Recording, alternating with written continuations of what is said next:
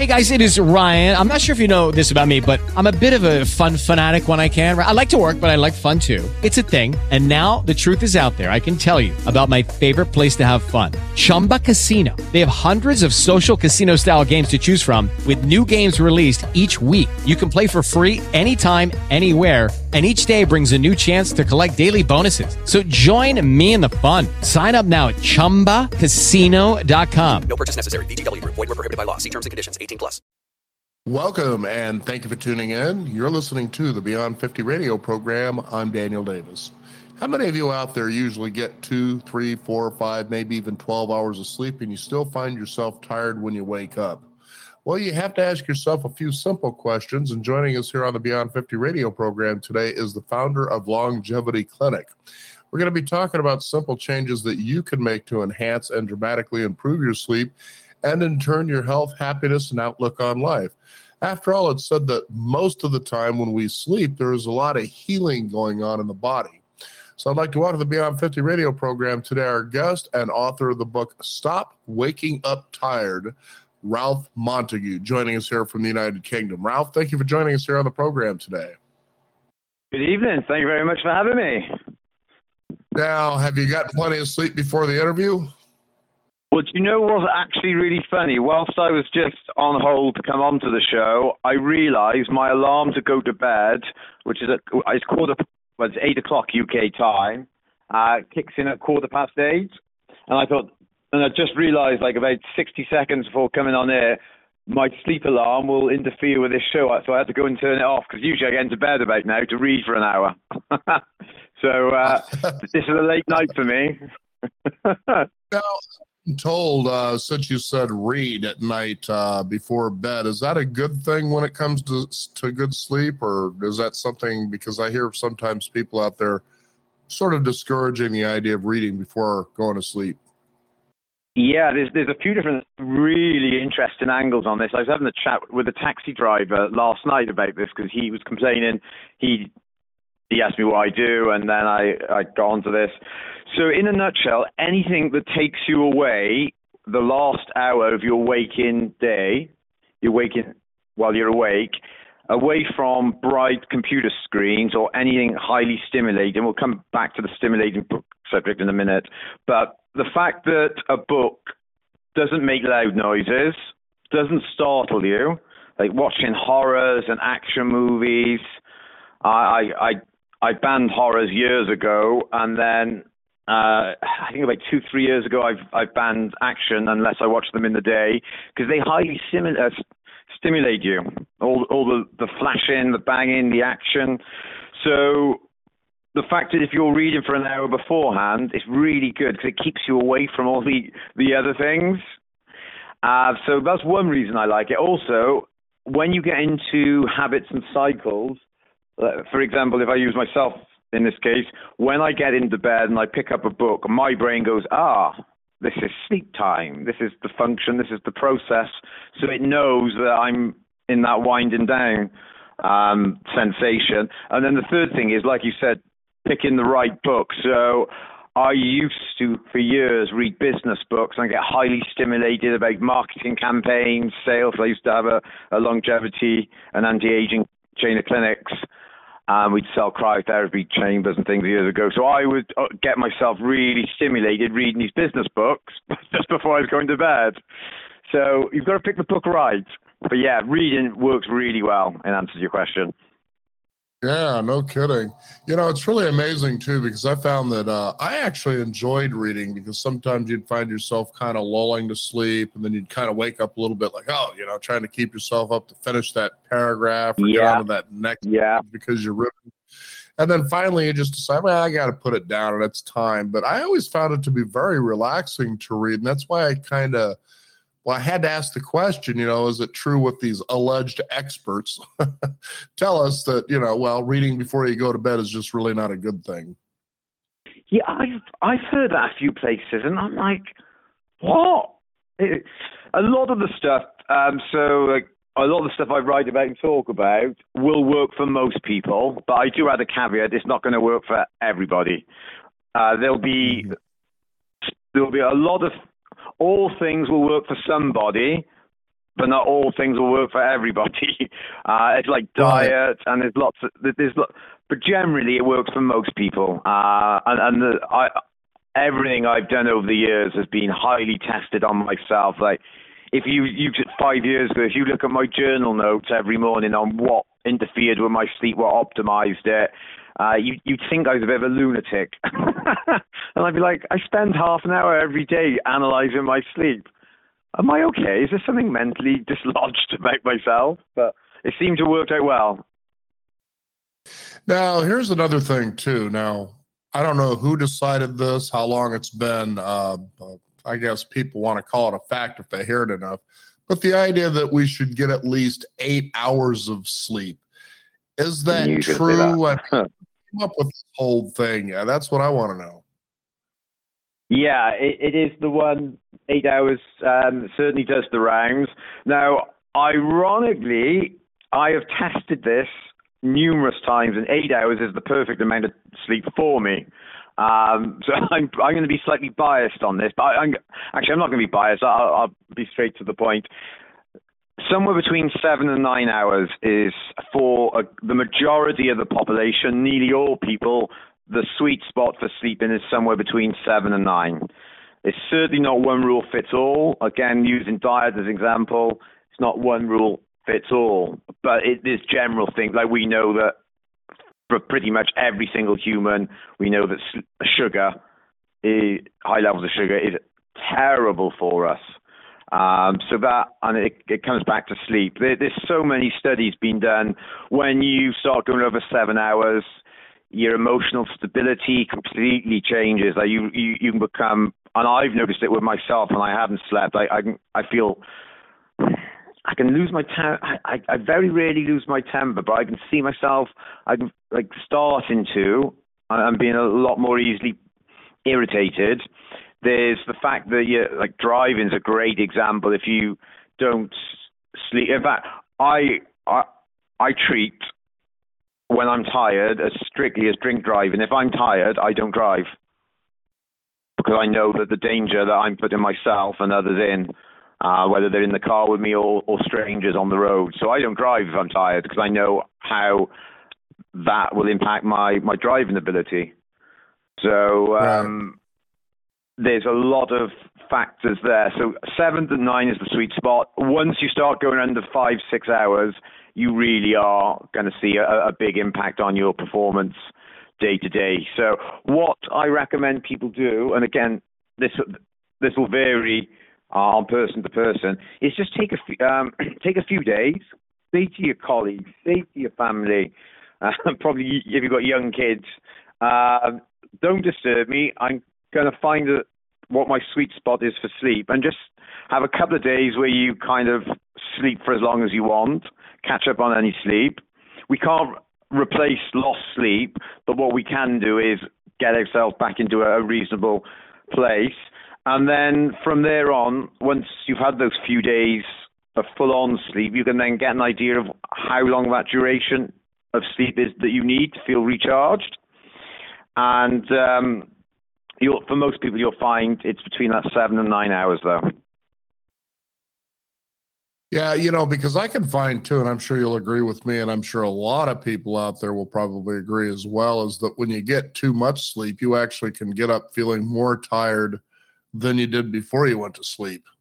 And I remember some people, I got 12 hours worth of sleep. And I think to myself, if I sleep, let's say 6 to 8 hours, that's more than enough sleep for me. And because I dream a lot, I mean, it's like my mind just doesn't stay quiet, that my dreams even become irritating. It's almost though they're saying, it's time for you to wake up. Otherwise, we're going to just keep irritating the hell out of you until you do. It's kind of funny how that works. I actually just finished reading an amazing book. I've read all his books. Michael Singer, and he's got a new book, Living Untethered. I say new book. I think he released it last year, Living Untethered. And he talks about the dreams are a process of how we release trapped energy, trapped emotions within our body, and it comes up through the emotions into the mind, and dreams are a way of the body trying to release that from us. So I thought that was a really interesting take on dreams that I've never heard before. And I was like, wow. So that's something to think about. Yeah, I was kind of curious about that. How do dreams actually affect our sleep? I mean, for me, it also depends on the dream. There would be times I'll be in a dream and then I'll just come out of sleep and I'll just feel simply amazing. And then other times you can wake up and feel kind of troubled, maybe even depressed. Yeah, my expertise doesn't lie in dreams, so I'm not one of the best people to talk about. Though I find dreams fascinating and I certainly enjoy them, I view this very much from a productive, feel good in yourself perspective. So what I love about sleep is it's the thing that determines the quality of your life. Stress and a bad diet are really key as well, but generally sleep is the number one, which is why I've become obsessed. I think very, very, very interested in the last decade on it. Let's just say that because of the power it has on us to feel so good, or also the power it has on us to feel pretty rubbish. And dreams, like I said, I have not been an area that I've really studied for that reason, because it's my drive and my determination is how to optimize the sleep to wake up feeling amazing every day. Mm-hmm, mm-hmm.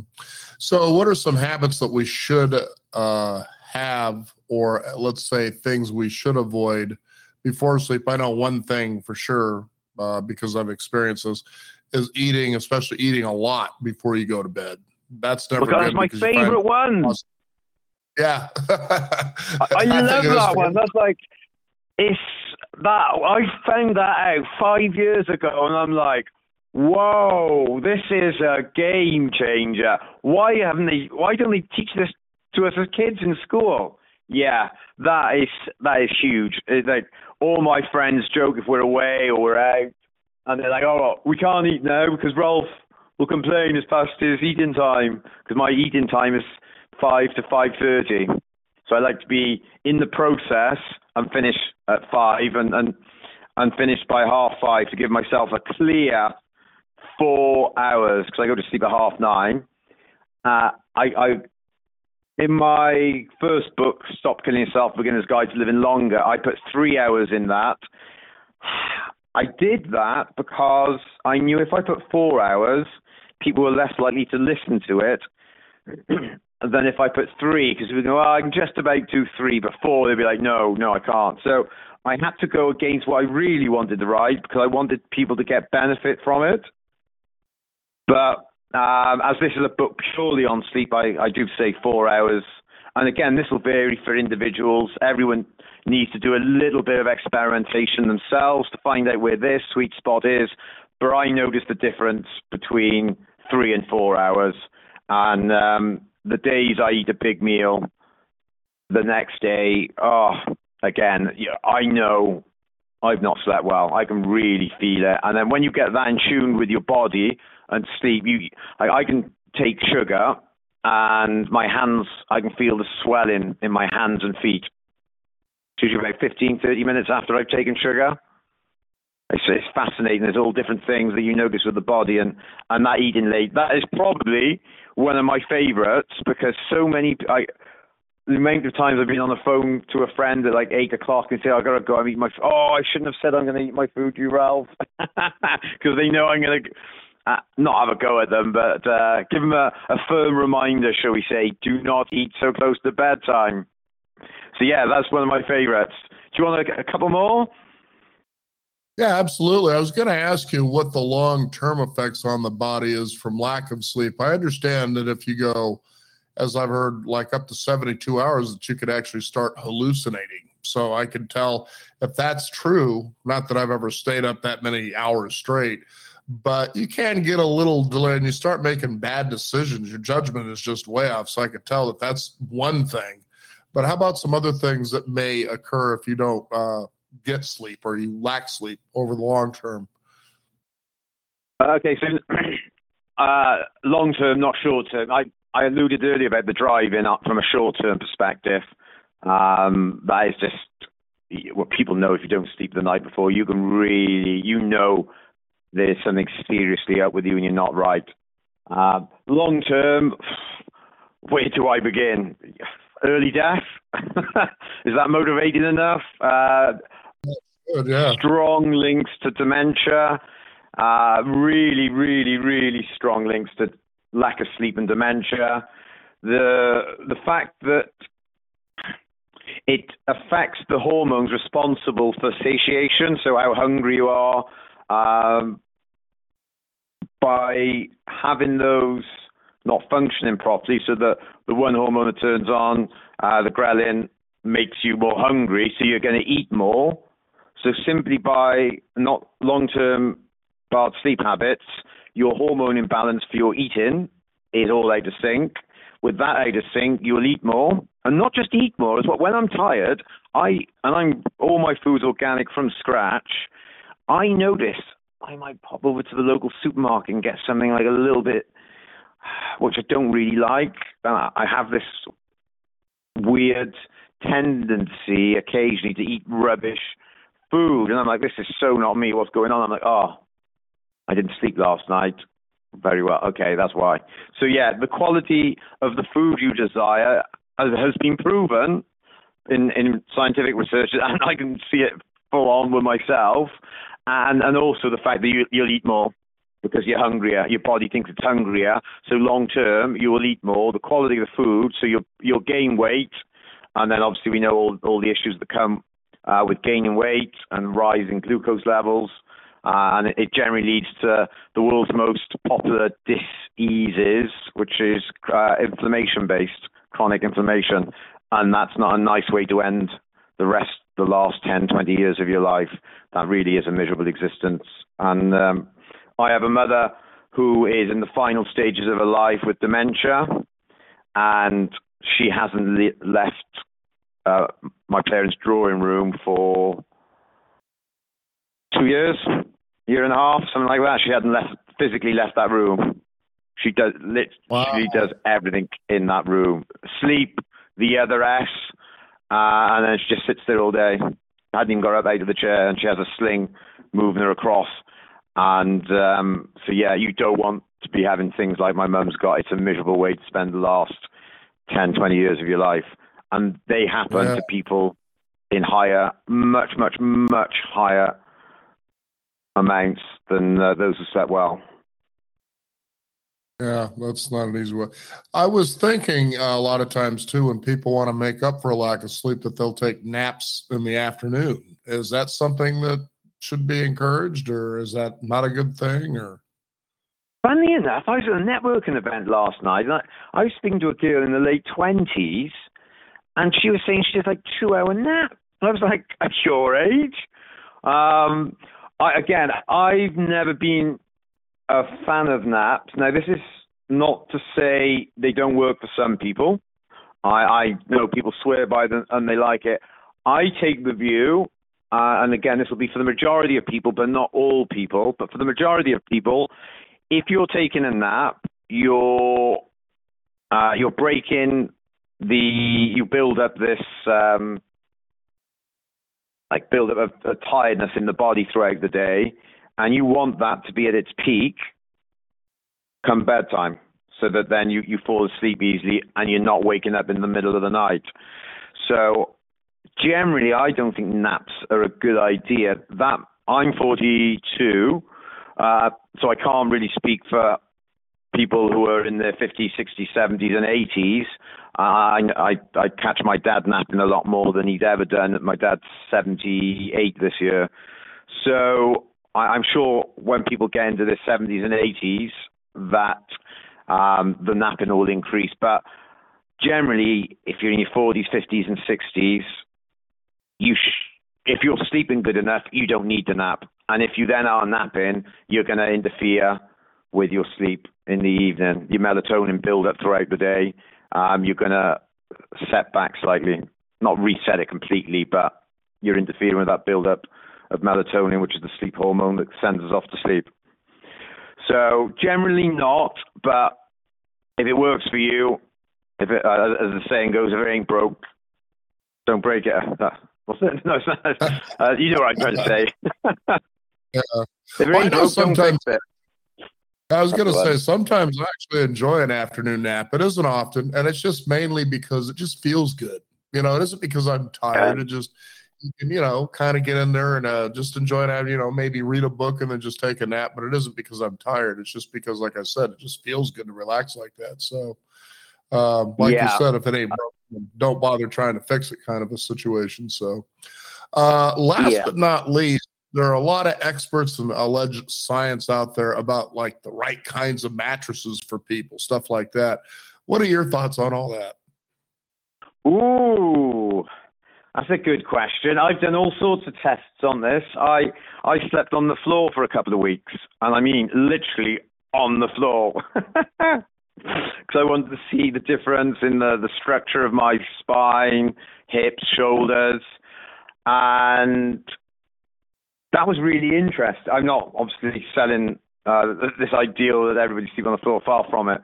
But it was interesting to see what it did to the structure of your body. After the first couple of nights of waking up in the middle of the night because my body was like, why is the floor, why is everything so hard, Ralph? And then once I got used to it, I'd wake up with the most, my spine and body felt amazing, really good.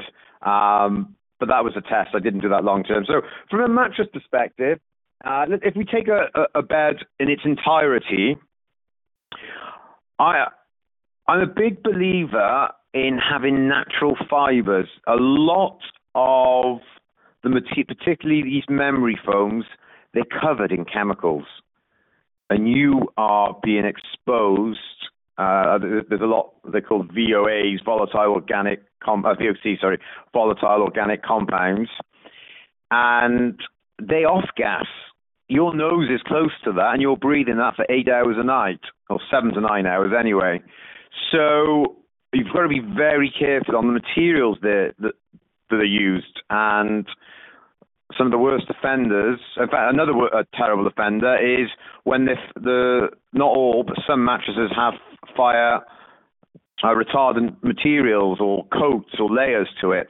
And the chemicals that go into that are incredible. So you don't want to be breathing that in. And the same goes for the frame. If you're using, if the manufacturers use strong chemicals, whether that's like the stain or the paint, or obviously there's loads of different variations in materials and finishes to beds. But be very, very, very mindful and aware what has gone into making your bed. So that is very key. You also want ventilation underneath, because ventilation is key to not getting hot and sweaty. So I'd be very concerned on the type of materials that have gone into the bed, because you're breathing that off-gassing in throughout the night. And I would take that one step further. I have an air filter in my bedroom, and I turn it on for a couple of hours every night before I go to sleep. I used to leave it on throughout the night, but when it comes to summer, I need the aircon or the fan because it doesn't chill enough. But in the winter, I'll leave it on the whole night, my air filter, and then in the summer, I just put it on for a few hours before bed. And that's another way to ensure that whilst you're sleeping, you've got 8 hours of breathing really good, high-quality air that's not polluted with all sorts of, again, volatile organic compounds, dust, and other bits that are in the atmosphere that we're so unaware of because we can't actually see it. Mm-hmm. Yeah, very important that you have the right environment when it comes to sleep. It can't be too hot. I prefer the room to be a little bit cooler. It's easy to pull a blanket up versus tossing and turning and sweating in bed. But, a lot of good things to think about here when it comes to getting good sleep, solid sleep, and especially the long-term effects if you don't. How can people find out where they can get your book, things like that? Yeah, so I don't think you're going to be surprised when I say it's available on Amazon. Oh, no, I'm totally surprised. Yeah, who would have thought, A book on Amazon, yeah. It's so funny because, I remember in university, we used to go into a bookstore and buy books. It was, really bizarre. But, yeah, so it's on Amazon, and it's called Stop Waking Up Tired, The Beginner's Guide to Sleep. And it's done like a workbook, so there's loads of questions and reminders and things. I literally just wanted to make it so simple for people that it was harder for them not to do any of the things, so they can really benefit from it. And then I'm on Instagram. I'm a very new addition to social media. I think I got it a few months ago. So that is at Ralphie Montague. That's Ralphie with a Y, Ralphy, Montague, Montague. And if you've got questions or anything like that, add me on LinkedIn. Again, my name, Ralph Montague. And I'm always happy to get back to people with questions they have on LinkedIn. They can do the same on Instagram, by all means. Right on. Well, thank you so much for joining us around the program. I think I'm going to go take a nap. Well, it's past my bed. I got to get into bed shortly because it's, I got to read for an hour now. All right. Take care, my friend. And as my mother would always say, pleasant dreams, sleep tight, and don't let the bed bugs bite. We want to thank you, the listeners out there, for tuning in. If you're awake right now, please visit us at our website, which is beyond50radio.com. That is the number 50. We encourage you to sign up for our weekly e-newsletter. Stay up to date with what's going on in the world of Beyond 50, as well as upcoming shows. I'm Daniel Davis. Thank you for joining us. This is the Beyond 50 radio program. And remember, wherever you are is where you should be. Have a great day.